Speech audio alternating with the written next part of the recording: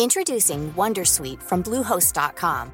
Website creation is hard, but now with Bluehost, you can answer a few simple questions about your business and get a unique WordPress website or store right away. From there, you can customize your design, colors, and content. And Bluehost automatically helps you get found in search engines like Google and Bing.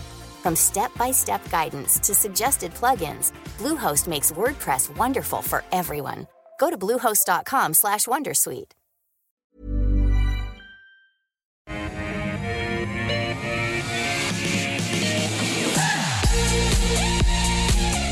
Hello everybody, welcome back to AusBiz Live from the Barangaroo Studios. Great to have your company. You have tuned into the call for the next 60 minutes. We go through 10 stocks picked by you. I put them to our expert panel. We do it all in 1 hour. It is the 1st of November. Yes, it is Melbourne Cup Day, and we can say it's Christmas is just next month. And then always the response is, where has the year gone? Anyhow, as you get older, it seems to go quicker. But today, a bit of a special on the call. It's a Melbourne Cup Day special, and we have 10 Melbourne Cup related stocks to go through. And our two experts today, Scott Phillips from the Motley Fool. Scott, welcome to you. Gosh, happy rates day, happy Cup day. Do you have a tip for us? Straight off the top? For the Cup or the rates? Yeah, for the Cup? Have you got one for the Cup? Mate, I am not close enough to. Whatever Karen McAvoy's on, I'll go with. Yeah, I'm the same. Mark Gardner from Macro, are you a punter on the Melbourne Cup? No, I'm not. My many years of sitting there waiting for RBA at 2:30 as a bond futures trader pretty much derailed that. So the RBA has buggered it up for you for years. Well, for a couple of decades, yeah. No, I used to like it when it was 11:30. We could get it done and out of the way, but no longer these days. That's a really good point. Yeah, one of the upsides of switching to equities, one of many. Exactly right. All right, before we get into our stocks, and the 5 stocks that we're going to do today are Appium, Memphasis, Lovisa, BetMakers and PointsBet. Now you're probably thinking Lovisa I know, and BetMakers and PointsBet. The other two maybe not. They're veterinarian related and horse related, stud related. So we'll get into them shortly. But before we get to our panel, who else to ask about investing in the racing related sector than someone deep into themselves, the chief executive of Waterhouse VC, Tom Waterhouse. He spoke with our very own Lizzie O'Neill, who asked him where the big money in the industry is really made. Well, look, horse racing, the big money's made, I would say, and I don't know this part of the industry well, but in the breeding. And also over the years, you've seen a lot of people make money in the bookmaking. And I guess also you see those super groups that have made a fortune in professional betting. They're now global. You see a couple of the English Premier League teams are owned by professional punters, and so I guess they're the 3 areas that I've seen significant wealth being created in the horse racing industry. And how do you get access to it via public markets? Oh, look, so the listed entities that you see there, obviously you've got in the Australian market here, Tabcorp, PointsBet are both listed operators, and then you've got businesses like BetMakers, which are service providers to the racing industry. We focus as a fund on the service providers, but if you can get access in public markets through them, and then obviously you've got overseas businesses like Flutter and Entain. Flutter owns Sportsbet, Entain owns Ladbrokes, which are here in the Australian market. And on those kind of betting companies, there are quite a few listed ones. What are the key things you look for in a gambling related company? So we focus on the service providers. So we look at things where they're providing a unique piece of technology that we think that can scale from 1 or 2 operators to many operators. I guess if you're looking at the business to consumer operations, the likes of PointsBet and Tabcorp and Flutter and Entain, even though that's not our area of focus, I think a key ingredient in regulated markets are the businesses that have got significant scale to withstand the tax and regulatory changes, and also to be able to compete in marketing spend. And can you go into any more detail on some of the specific ones, such as BetMakers and PointsBet? Yeah, okay. So look, BetMakers, the thing that we really like about that business, they've got something very unique. They control the ecosystem between the horse racing bodies or horse racing clubs, and they control the data that comes from the horse racing to the bookmakers, and they control the data going back from the bookmakers to the horse racing. So they control that bit of the ecosystem, and they're also integrated now with, it must be 24 bookmakers that are on their platform, but also a whole variety of bookmakers both in Australia and also globally for different data feeds. They've also got the exclusive rights to fixed odds in New Jersey for horse racing, and they have a tote business as well, and also they have a platform business. So they've got things that are unique, and we like them because they're a technology provider, so they're sort of shielded in many ways from the regulatory and tax risk. PointsBet, they're a group of Aussies that have done an amazing job to take a business from startup, might be 5-6 years ago, to now being one of the biggest in the Australian market, and they've now a player in the US and got licenses in many states and also in Canada, which is just amazing to take a business and grow it in that period of time. They've got to compete with the big boys, and I think their biggest challenge is the macro environment's changed in terms of the ability to get access to money has changed, but they're a very switched on group of people, and the management team's excellent. So I'm sure they'll find a way through that. And yeah, it's nice to see Aussie guys battling it out in the US and doing well. Hey, so Tom Waterhouse with his view on some of the betting stocks and how you make money in that sort of market. And as he said there, mainly his venture capital business is mainly in the B2B market rather than just purely listed stocks. But 10 stocks that are sort of Melbourne Cup related today. And the first one, Mark Gardner from Macro, is Appium. Now, I have never heard of this, but it's in the animal health business. It is in veterinary services, genetics, wholesale and retail related products. What's Appium? Yeah, these guys basically sort of a roll-up trade in a way.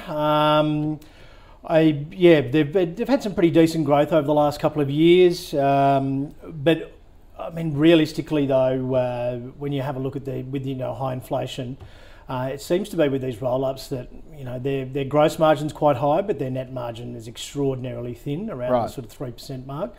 So obviously, by rolling up, the vet's still getting quite a lot of the margin there.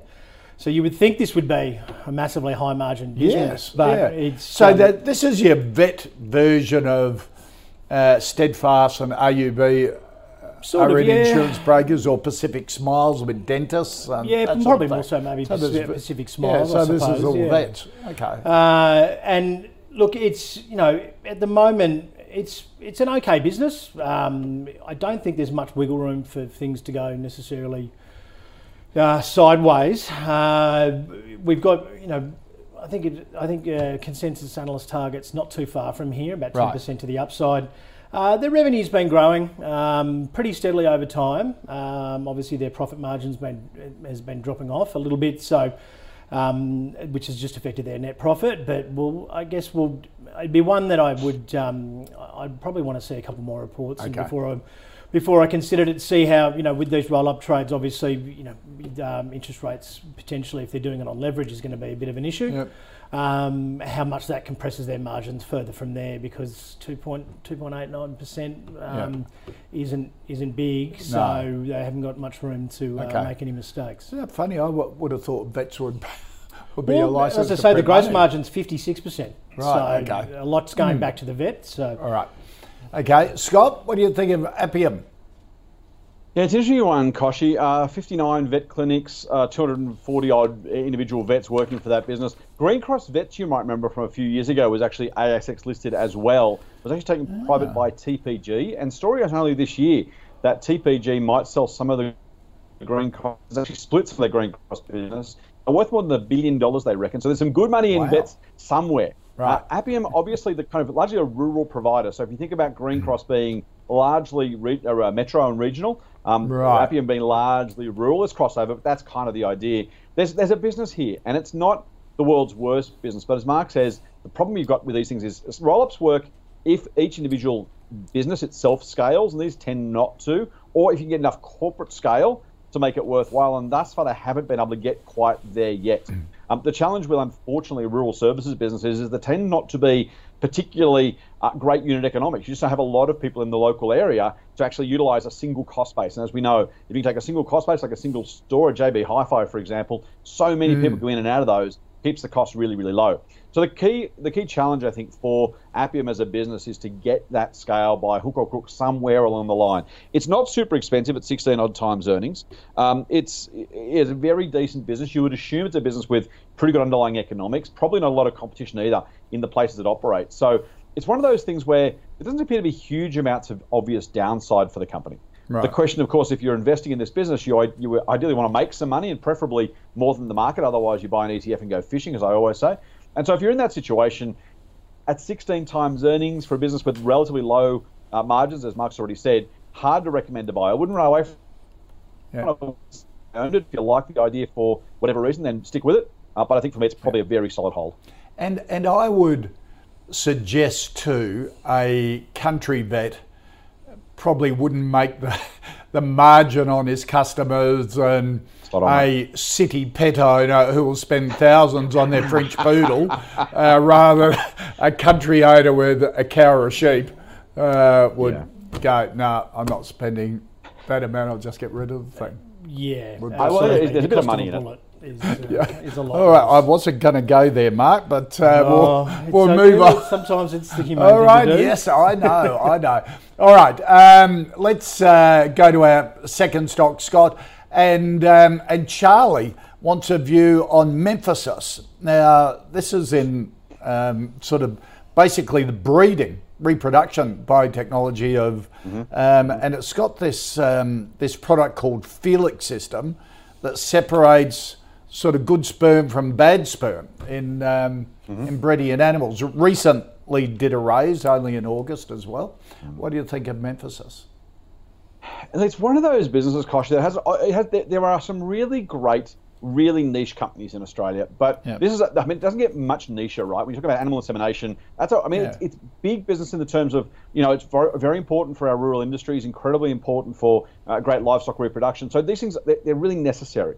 The problem is the size of these businesses don't often get to, and we talked about scale before, reasonable scale. This is a $16 million market cap business. It's just tiny, absolutely tiny, still not making a dollar. You mentioned a capital raising. They have raised capital quite a few times over the last 4 or 5 years. The share count's absolutely ballooned. Meanwhile, the shares have fallen from about 10 cents to about 2 cents. So it tells you the story. These guys have, and it's one of those things, you look at a chart sometimes of earnings, and go back 5 or 7 years.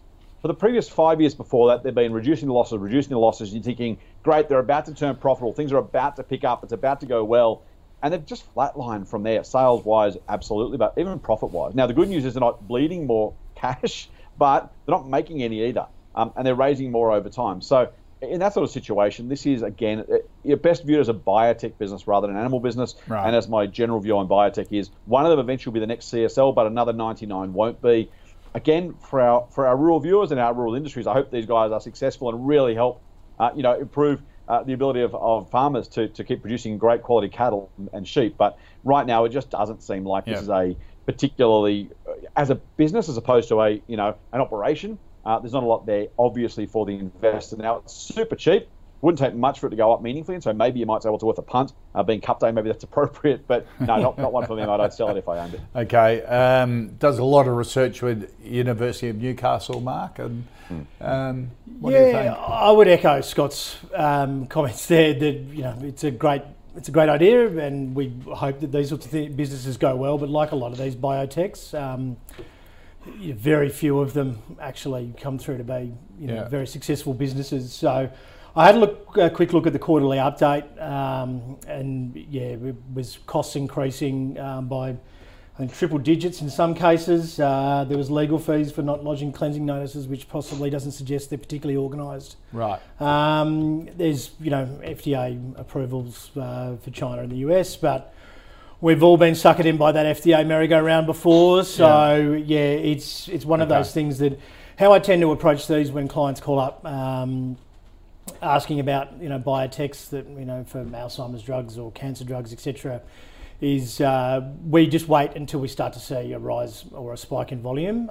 We just chuck an alert in, and because there's human nature is that these things tend to gather a little bit of gossip behind the scenes before they actually announce something. So, and that seems to be the best way to keep your capital out of harm's way until something actually happens. It doesn't work all the time, but it works some of the time, and we've had a couple of success stories playing it that way. But the 100 odd stocks that we would have sitting there just with dormant capital doing nothing for clients would we've saved people an absolute fortune. So their stats don't look great at the moment. If they can obviously get themselves organised and get some of these approvals through and start getting out there as a business, it might be because it is I mean it's at 1.6 cents or something.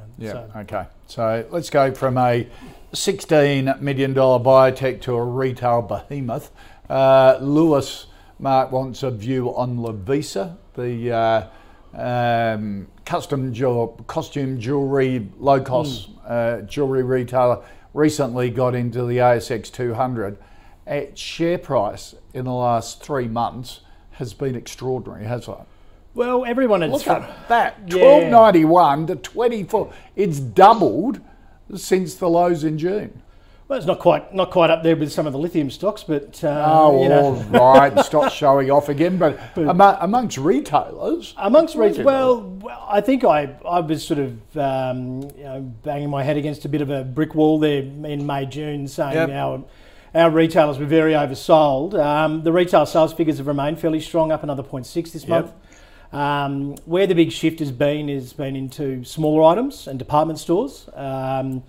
So essentially those big ticket household items probably aren't what's on the radar, given that mortgage rates are going up, etc. So rather than Nick Scali's with big furniture, people are going to the old, what is it, the lipstick index? Yes, exactly. When times get tough, you buy small things as a reward? Well, that's exactly right. And I've got teenage boys and girls, and I've happened to have to spend a fair bit of time in Lovisa. And it's one of those shops where you can walk out and not feel like you've been, fleeced. You've been absolutely fleeced. It's all great. It keeps it knows its market, basically. Right. So, look, there's talk of international expansion, they are expanding internationally.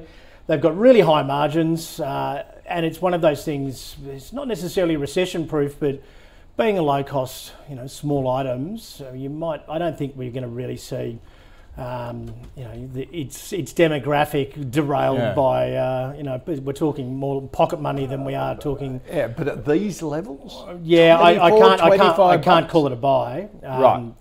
But I'd certainly say you probably just hold on to it for now. Yeah. And look, as much as it has fallen away, and bounced from that 12. Around that 12 region, it was up around here at the start of the year.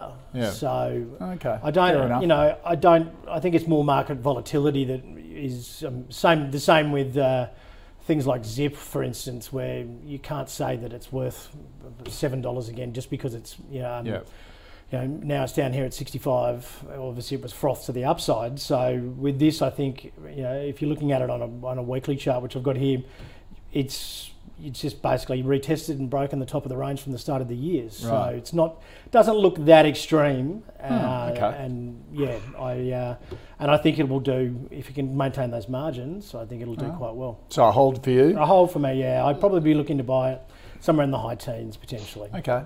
Scott? I'm going to be a little more bullish than that, Koshy. I'm going to say it's a buy, something like that up front, just for the sake of contrast. And for all the reasons Mark's actually mentioned, I think if you can extend this out long enough, extrapolation is always a dangerous thing to do in general, and investing in life probably as well, but certainly in investing. If you look at the sales growth they're getting, they've doubled sales per share in the last 2 years odd. their cash flow per share was up 50% in the last year alone. Now, a PE of 40 looks stupidly expensive, and it probably is, unless they keep this going for a number of years. And we look back at, and it's always a terrible example to use Amazon. I own the shares for what it's worth. But if you look back at those sort of situations and say, we thought at some point Amazon would stop growing. Maybe it was 97, maybe it was 03, maybe it was 05, maybe it was 2012, maybe it was 2017. And they just kept growing and growing. Now, Lisa's no Amazon. Let me be really, really clear. But what I mean by that is if you think about the compound potential of this sort of business over an extended period of time, if they can continue to grow internationally, that's the key ticket. The CEO's stupidly remunerated. I don't mean stupidly as in badly. I mean, he's up for an absolute $1 squillion if he can grow the international sales meaningfully over the next, I think it's 3 to 5 years. I have to double check the remuneration report. But basically, every incentive to blow into many, many new international markets. And we know how small Australia is relative to the rest of the world. If they get a decent foothold in the US or the UK or Europe or all three, and then continue to kind of build that out and build that out and build that out, there is huge opportunity for them. So this is absolutely a high risk one. Whether you're holding or buying at this price, if you're holding and you could sell, so hold to buy out that far apart. I think it's probably a decent chance, a very good chance. I think it's probably beating the market from here. It's going to be volatile. It may well halve before it doubles for what it's worth. So This is not one to say it can't go lower than this price. It absolutely can. We've seen that in the chart. I would take a guess if they can continue doing what they're doing, and if we're right, we're all right. I think I agree with you guys about who the customer is. Probably less susceptible to economic swings. The biggest risk I actually think is fashion. If they get that wrong and people start shopping elsewhere because Lovisa is suddenly over it, past it, no longer cool, and that could happen any time. Let's be honest, this is fad business.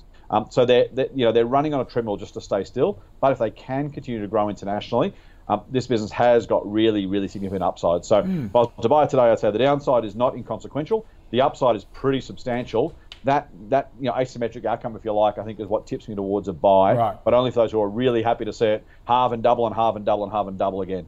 Okay. So are you bullish on retailers generally, Scott?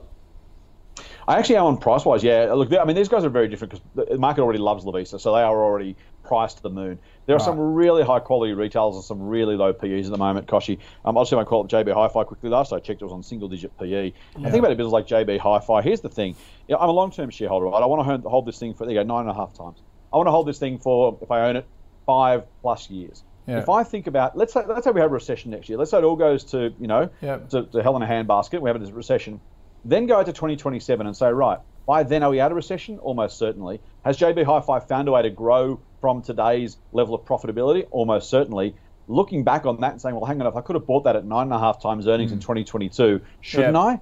I think that's a pretty clear yes. So plenty of people will say, I'm not going to touch it because of what might happen next. They might be right. I'm going to say, I'm going to buy because I don't care what happens next. As long as these businesses aren't damaged structurally, they obviously have to stay in business, not damaged structurally, or competitors don't have some sort of structural shift. Yeah. If JB is anything like the business it is today in 5 years' time, I reckon this price will look cheap, for example.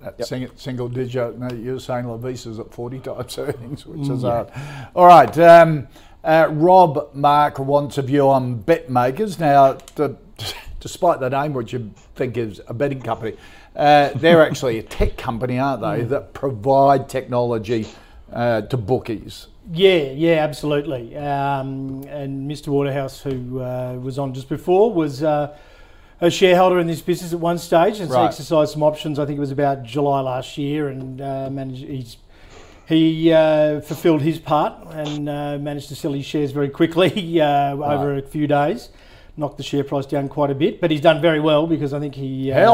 Look at that, $1.21 to 28 cents. I dare say he averaged roughly around about the 90 cent mark. So,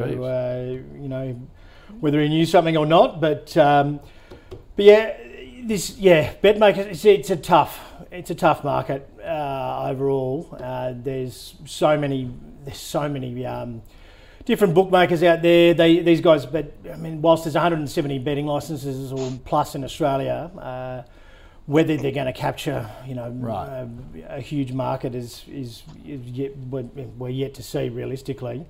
This was a fairly decent and solid range trade back about a year ago, but realistically, once it busted through that 80 cent mark, we've pretty much had it off our watch list overall.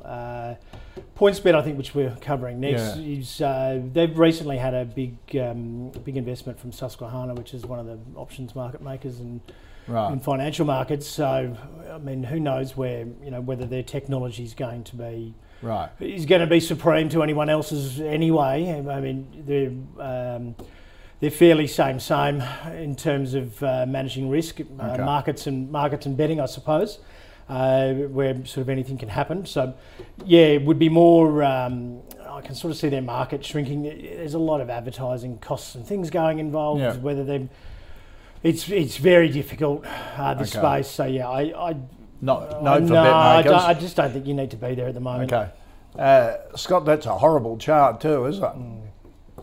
Yeah, it's awful. And Tom was talking about the idea of the kind of picks and shovels plays. He didn't use that phrase, but the idea of the provider to the bookies. I actually think it's a smart way to play it. It's a bit like being a technology provider in a whole lot of other places. You don't have to take the risk yourself. Yes. You mentioned Steadfast before, Koshy. This is where Steadfast is a great business because they get to benefit from the growth in insurance without taking a single dollar's worth of insurance risk, which is just a beautiful thing to do. So these guys are similar to that. The chart is ugly, but more than that, they've got widening losses. And yes, they are a really important part, as Tom said, between the bookie and the government, or the bookie and the sport or the races. And so they have an important part to play. A little bit like Appian we talked about before, that's just not enough sometimes. And thus far, at least, they haven't got to scale. I am not convinced yet that they can sufficiently get to scale at a time and a size that justifies investing at today's price, quite honestly, because the losses are widening. You've got to say to yourself, again, show me the money, or at least show me the plan. Convince me that today's price is attractive based on where you might be in 3 to 5 years. Now, they may well do it. Everything is possible and everything's on the table. We know how quickly software and data can scale. It's effectively a single point of cost and then a multiple revenue source business. So we know what that can look like if they get there. But I'm not entirely sure, frankly, where they go to or how they get that. They'll have plans, don't get me wrong. They will tell you exactly if you ask them, here are the things we're going to do to get to scale and get to profitability. And they might well be absolutely right.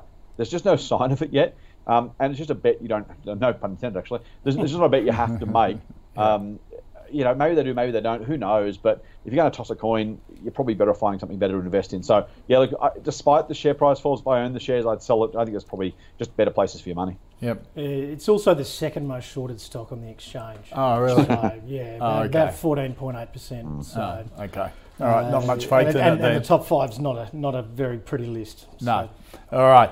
Let's go to our next stop, and Mark sort of pointed towards Isaac wants a view, Scott, on PointsBet. This is a betting app, isn't it, and a betting business. It's a really interesting one, Koshy, because they're kind of a bit of everything. They're a corporate bookmaker. They're a provider of effectively white-labelled betting software to a whole lot of other players, particularly in the US, where they're doing deals with individual lotteries or gambling businesses in those individual states, saying, hey, let's partner, use our software, we'll use your license and market know-how, together we'll make a fortune. It's a really attractive idea. And this is where, unlike BetMakers to some degree, PointsBet has some really big potential upside, but it's a whole lot of binary outcomes. And they haven't actually had the rub of the green when it's coming to winning a lot of those deals recently. So you kind of, if you had one of these things where you got a certain number of shots in the locker, you're saying, well, only a couple of them need to come off to make some money. It still remains true. And you'd even think probabilistically they should be able to get 2 or 3 across the line. They just haven't yet. And I'm not entirely sure whether as an investor you say, there's 2 ways to look at those sort of things, right? The win's either ever closer every time you miss one, the win gets one closer. Or you say, maybe there's something simply wrong here. If it's always going to run second, if it's always the bridesmaid, never the bride, then waiting for it finally to be picked up as the winner might be a fool's errand. You may well find that it's always number 2 for reasons that are maybe discoverable or maybe not. I don't know the answer to that. So I like the structure.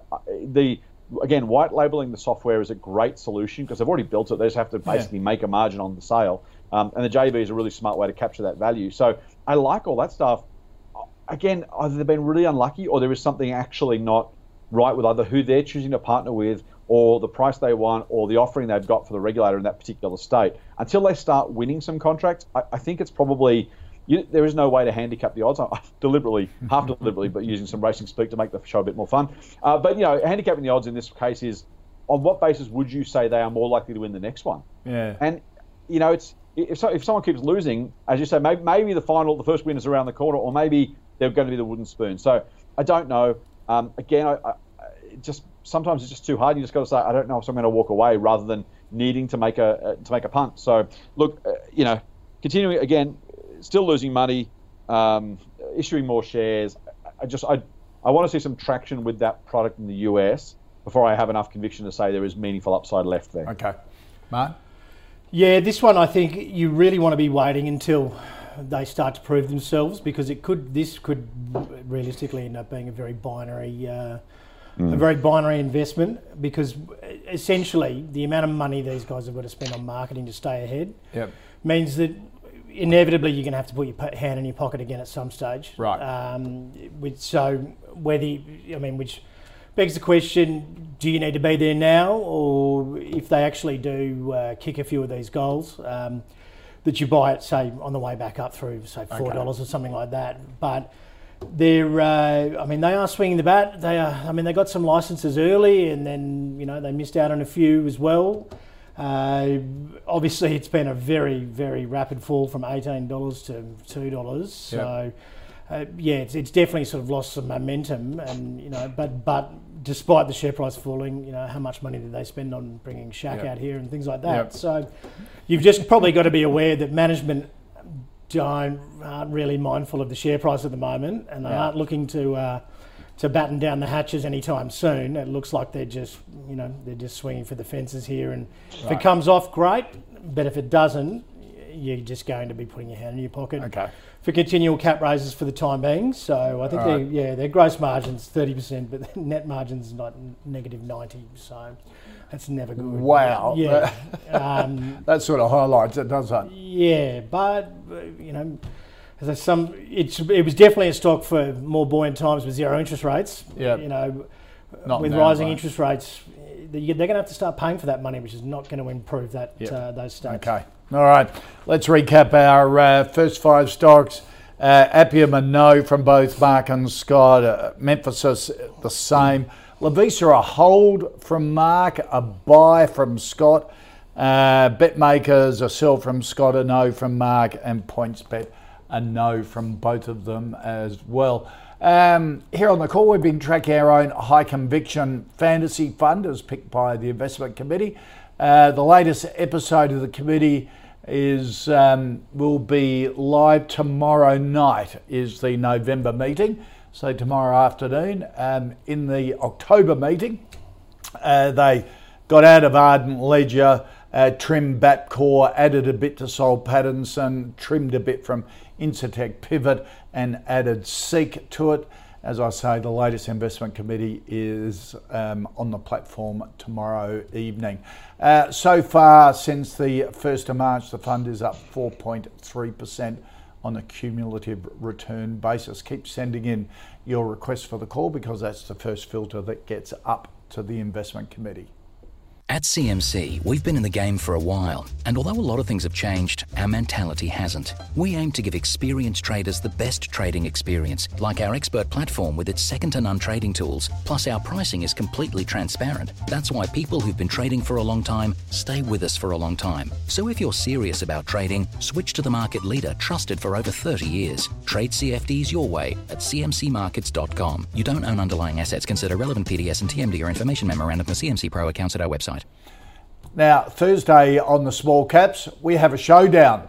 Look at this. Philip the Bull Pepe from Shore & Partners up against Mathan the Bear Somasundaran. That is this Thursday, live and free on AusBiz. And Philip came up with the boxing poster, so it should be a bit of fun on Thursday's version of the call as the two of them lock horns, so to speak. This half hour, we continue our Melbourne Cup theme. We're going to be taking a look at Tabcorp, Star Entertainment, Cettire, Myer, and Australian Vintage. Scott, Mitchell wants a view on Tabcorp. Now, remember, of course, some people would say all the best bits of it was spun out into the Lottery Corporation. Tabcorp is what's left. What do you think of Tabcorp? I think that characterisation is actually pretty true, Koshy. Yep. Or at least what I like about the breakup is it actually, the individual shareholders can choose the bits of the business they want to invest in. Yep. Lottery Corporation, fantastic cash cow business. By the way, pretty expensive right now, but fantastic cash cow business. Really good, almost annuity style income. People are going to play Lotto forever, and they are individual state licenses granted to the Lottery Corporation to do its thing. Tabcorp is in a, I would say fight for its life, but not miles away from that, We heard again from Tom earlier in the program at all the online and corporate bookies coming from overseas, the Palmers, the Yanks, are all looking at Australia and saying, hey, these guys will bet on flies going up a wall. Let's come and jump into this in this area. So separating out the Lottery Corporation, basically, it is a bit of fight or die for Tabcorp, and it's a really, I think it's a good position to be in for the business as long as you know what's going on. With the Lottery Corporation around its neck, yes, it could have used some of that cash flow to try and do something, but you kind of got this split focus. Now, management should be able to do two things at once. I'm not one of those people who says every business should be a pure play, but I do think separating this out makes a whole lot of sense. The shareholders know the fight they're in for. The management team know what fight they're after. It lets them basically choose a strategy and go with it. And I like the slimmed down business they built. Now, I didn't say I like the shares, I like the business. It gives Tabcorp a chance to say, right, here's who we are, here's what we do, here's how we're going to do it. Let's slim down, let's really focus on what we're trying to do here, change the culture if it needs to be. They need to operate like, dare I say it, the points bets and the bet makers of the world. Yeah, they're both losing money. They are inferior businesses to Tabcorp for sure.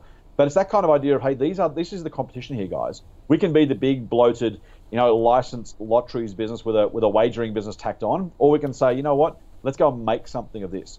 It is worth saying just quickly too that when the Tabcorp and Tattersalls business was merged back in the day, it was supposed to bring synergies, and now demerging them is supposed to unlock value. Right, both are true when the investment bankers say it is. So take that with a grain of salt. Even the Tabcorp announcement recently, they said, "Oh no, the merger continues to unlock value." It's like, well, anyway, different conversation. Tabcorp is really hard to value right now because of that spin-off.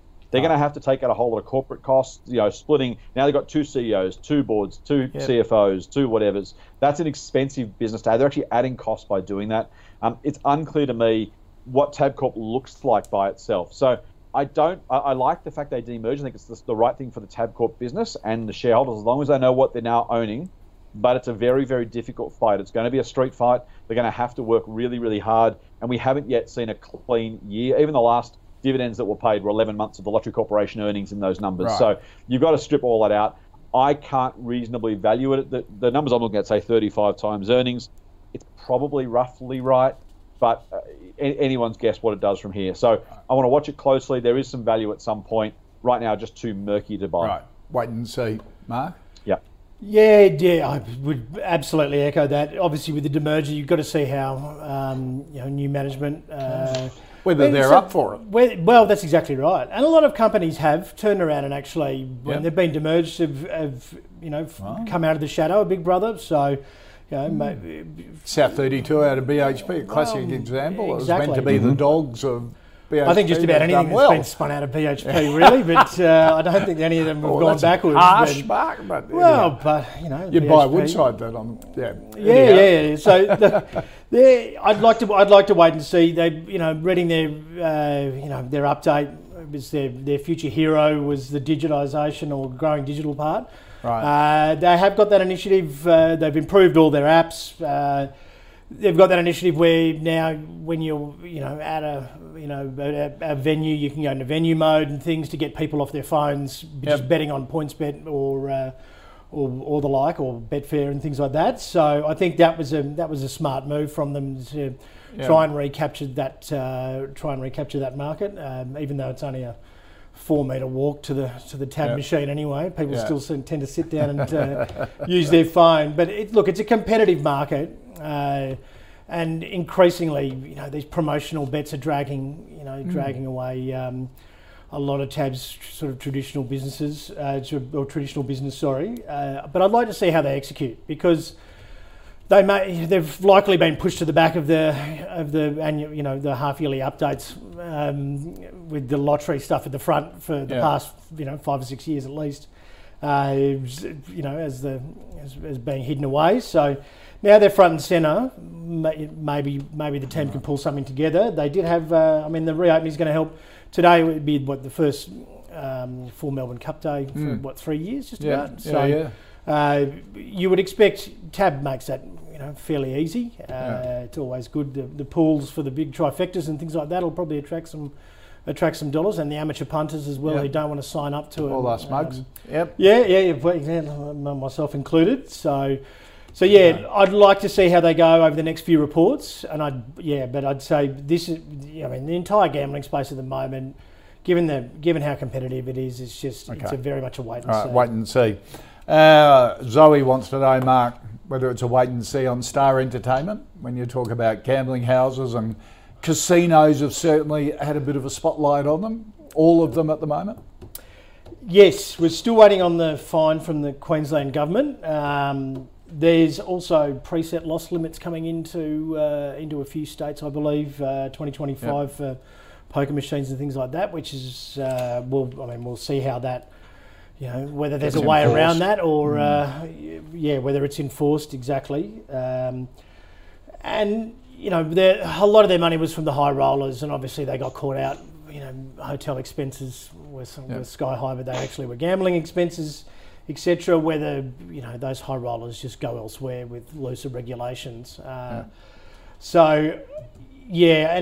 I sort of question Tyro, for instance, is the ex-Tyro CEO is their new CEO. That business didn't, share price not going so great, and the business is, whilst improving numbers there, it still wasn't making a hell of a lot of money. So whether the new CEO realistically, has the background to pull this out of the doldrums.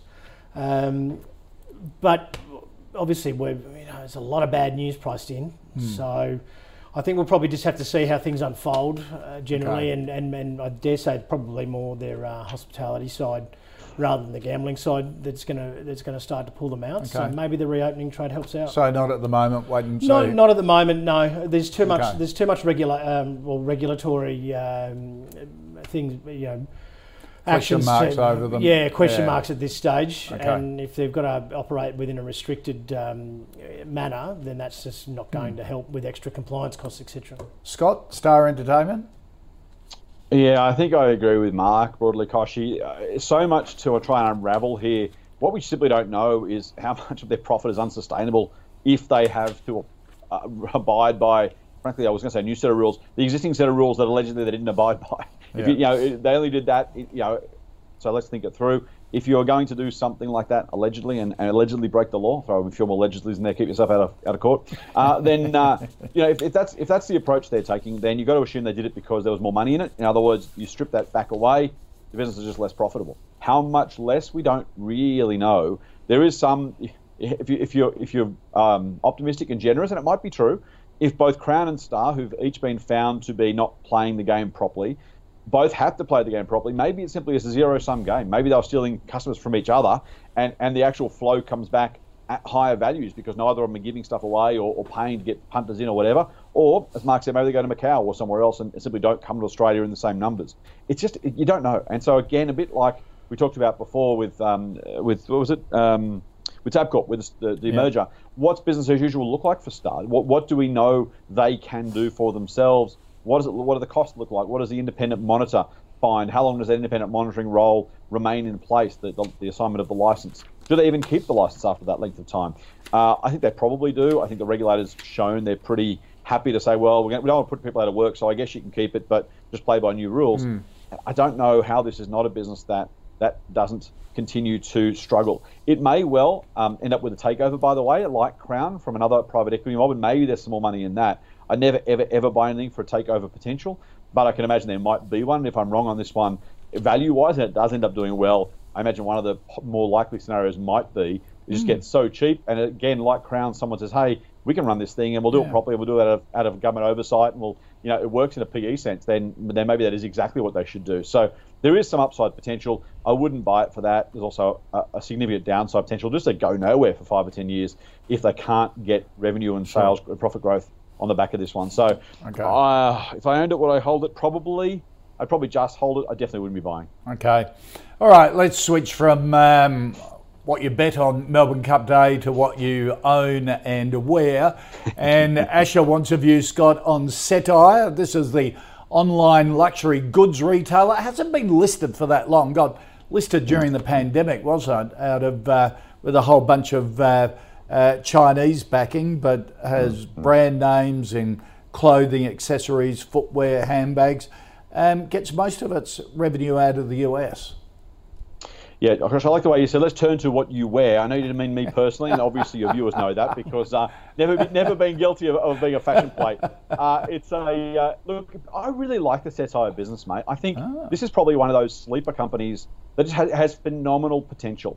This is a business that was set up as a global reseller of luxury goods. Now, the biggest challenge for Cettire is the brands don't like Cettire existing. And that can be a really difficult position to be in. So basically, there are a whole lot of licensed luxury goods resellers online. And then Cettire, who basically finds ways through the grey market. Now, this is not black market. It's not illegal. It's not counterfeit, to be really, really clear. But it's grey market, right? So they basically do deals with someone who says, look, I buy things from Louis Vuitton. I will then on-sell them to you, Cettire. I won't tell Louis Vuitton, who I'm selling them to. You don't tell them either. Louis Vuitton doesn't like us doing it because Cettire's prices tend to be cheaper than the authorised resellers. And that's their business model. Now, which makes it kind of inherently risky in and of itself. Louis Vuitton would like nothing more, I'm sure, than for these guys to go away or at least increase their prices so they can keep their brand values high. It's an ongoing challenge. By the way, the same problems happens with alcohol importation into Australia. Bailey's, for example, often imported out in the Netherlands at half the price that Diageo sell it to Australians at. Right. So this is not a new model. It's existed for a long time, but they tend to be privateers. People who make a buck by importing a container of Bailey's and then selling it to the independent bottle shops. Cettire does it on a global scale with global brands. So that's the downside risk, and I put that up front because it's a really important one. If they can find a way, the big guys the luxury houses can find a way to stop Cettire, they would. Right. But I don't think they will, and I think Cettire as a business, and is again like literally a global market. Now, I don't mean global. Africans aren't going to buy a lot of Louis Vuitton, for example. Some in South Africa will, in parts of Africa, but it's not a massive market. But the developed world is huge and growing. Luxury is going to become even more, I think, bifurcated. We talk about that market where the middle gets hollowed out, right? Aldi on one hand, Louis Vuitton on the other. That's going to continue to happen. This market's going to grow and grow and grow. Cettire, I expect, will take a bigger and bigger share as people know and learn to trust that business. So I like it. Again, super risky, super volatile. Be prepared. This is a 36-cent stock back in June. So it's been really, really volatile. A long way to go. Only listed a couple of years, as you say. If you have an appetite for volatility, this is one I absolutely think you could look at. Okay. Could go nowhere. You could lose some money. But the upside potential from here is meaningful if it can get that global reach and really get its claws into some of those global markets. All right, put you down as a spec buy, Mark? Yep.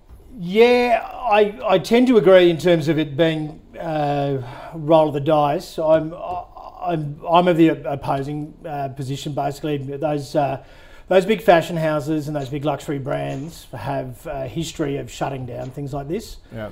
And because it essentially is part of their, the way they maintain their margins and their, obviously their brand and their brand, etc. So I really see this as something that they will do. They will make every effort basically to make sure that anyone who's buying from them isn't on selling to Cettire. Right.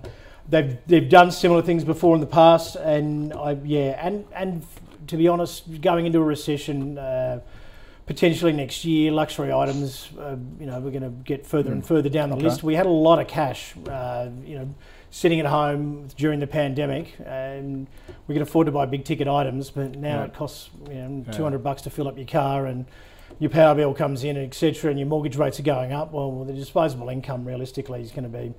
But it may force people. It may actually end up being a great thing for Cettire because people who want luxury items, may use them. However, I just can't see the big guys. I mean, they have an enormous reach. Those big companies. If you have a look at a diagram of what these guys own, they own everything just about, and plenty of clout, and they have just enormous clout. But that doesn't mean in the short term this thing can't rocket back to highs if it has a couple of good half years, etc. But it'd be nothing more than a short-term trade for me with momentum. But I'd be very wary of trying to hold this long-term. Okay. All right, Nick, Mark wants a view on a retailer that is a bit more traditional, maybe too traditional. Wants a view on Myer, the big department store operator. Yeah, conditions are favourable at the moment. Department store retail sales has been probably one of the bigger winners over the last sort of 3 to 6 months. It's a very old business model, let's face it. They're very heavy on real estate. A lot of their regional stores particularly probably don't have the population to hold those businesses up, which means obviously your flagship stores are sort of making up for it. However, industry median for like businesses is around the 21 mark. At the moment, it's about an 8 down here. It's not something I would generally be considering. I think there's far better retailers out there. But look, if you're interested, it's roughly about as cheap as it's been in quite a while. It seems to have formed a base. So it's a potential technical buy through those highs there. In the mid 70s. Just because their next report will more than likely be fairly favourable with those retail sales stores. So if you're in it, hold it. Oh, if you're in it, hold it for the next report for sure. And things couldn't have got much worse for them last Christmas. Obviously, we fully expect the Kmarts of the world and the Myers of the world to have a much better Christmas because you can get back out there and shop. Yeah. And also those big ticket sale, Boxing Day sales and things, we weren't really allowed to do those last year. Yep. So I think for the next 6 months, there's some upside in this, and then see what the report, the reports are. What do you think of Myer? I really don't like it, Koshy, but I'm now at an asterisk to it. I think it is. There are probably 3/4 of the stores need to be closed. The store economics are terrible. This is a business that is there's a great story of the Intel kind of head honchos, Andy Grove and Gordon Moore of Moore's Law, for those who've heard of that, who apparently, I believe the story is true, that might be apocryphal, walked into the office as CEO and head lieutenant and said, we're in trouble here. If we got fired tomorrow and they brought new people in, what would they do? And one of them said to the other, well, of course, they closed the memory chip business down, which was what Intel was doing, and they concentrated the processor business. And Andy Grove said, well, we should do that then. And it's one of those things where they literally said, well, if we don't do this, we're going to get fired. If we do it, at least, we're doing the right thing. It's what a new management team would do. We should do that thing. And Myer needs to do the same thing. If you started Myer today, you wouldn't say, hey, you know what we should do? We should open 25 odd very, very large multi-story department stores in really expensive real estate and try and sell a range of stuff that people can get elsewhere. Yeah. It's just not a sustainable business model. Now, the flagship stores have value because there is so much scale at those stores, they can make them work. The regional ones are, should be shut down tomorrow. Yep. The reason I put an asterisk against it is because the online sales have been really, really strong. The online sales grew by 1/3 last year. I think they make up close to 1/3 of their sales now too, from memory. And so those sort of numbers, you say, okay, well, Myer the department store is a dead man walking, but Myer the online brand on the back of the cachet of the physical department stores in those marquee city locations, that could be a business that has something. Okay. So I wouldn't necessarily rush to sell them. I wouldn't buy them, but if I own them, I'd probably hold. Certainly hold. Probably own it for the right reason. There's a chance they'll do the right thing. And they've got 4 million active members in their loyalty program. It's a bit like Qantas. Their loyalty program is worth more than the airline, and probably this with Myer as well. Hey, last stock we've when we get on the bubbly now, and from all our wins, Scott, we'll need to get through this reasonably quickly. Simon wants a view on Australian Vintage. The big wine-making company owns things like Tempest 2, Tapanapa, Barossa wine company, groups like that, and has always been big in the UK and Europe. I like the wine-making business. I own shares in Treasury Wine Estates. I've recommended them before. I like that very much. But I like Treasury's brand premium, and I like the export business of China. Australian Vintage owns the vineyards, which is not great business. It's just very capital intensive. There's not much going on. They don't yet have the price premium that Treasury can command. Yep. Australian Vintage is better than most wine brands, but it's an incredibly, incredibly tough business. 9.5 times earnings isn't expensive, though. So this is a straight hold for me. 12 or 13 times earnings, I'd probably sell. 8, 7 times earnings, I might be enticed to buy. Solid hold right down the middle for me. Right. Okay, Mark? Yeah, I'd completely echo those comments. Realistically, I think Treasury Wines is probably your better option, but it is inexpensive, and the falling Aussie dollar is obviously going to help massively as well. But I think, I think Treasury Wines now, because they've matured and then they've gone and bought some stuff in the US as well, is probably your better option for now. Although these guys, their luxury wines were up 20%, so that's going to improve their margins. But it's a capital intensive. They're non-alcoholic. is boomy as well. Apparently, they've got a still can't get my head around any of that non-alcoholic thing. It's you either have a drink or you don't. But I'm wrong. So it's going well. All right, guys, thank you for that. Enjoy your Melbourne Cup day. Scott Phillips from the Motley Fool. Good on you, mate. Thank you for that. Catch up soon. Mark Gardner from Macro. Good to see you as well. Let's recap the final 5 stocks. Tabcorp, a no from both Mark and Scott. Same with Star. Cettire, a speculative buy from Scott, a no from Mark. Myer, a hold from both. And Australian Vintage, a hold from both as well. Coming up on the small caps, and the CEO of Nickel Industries joins Nadine very shortly at 1:10 for the small caps, and that is the stock in focus today. Is that the one you've been? Yes, it's had a good day today. Well, it was when I left the office, so very cheap.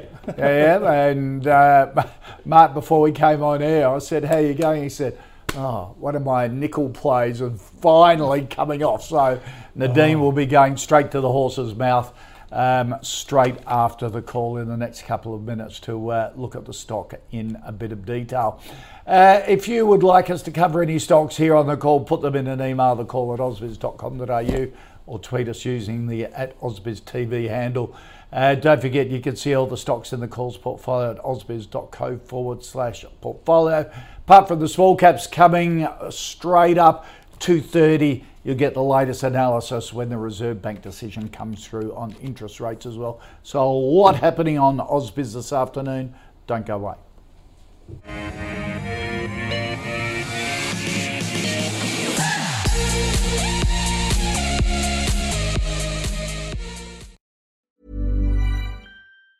Tired of ads barging into your favorite news podcasts? Good news. Ad-free listening is available on Amazon Music for all the music plus top podcasts included with your Prime membership.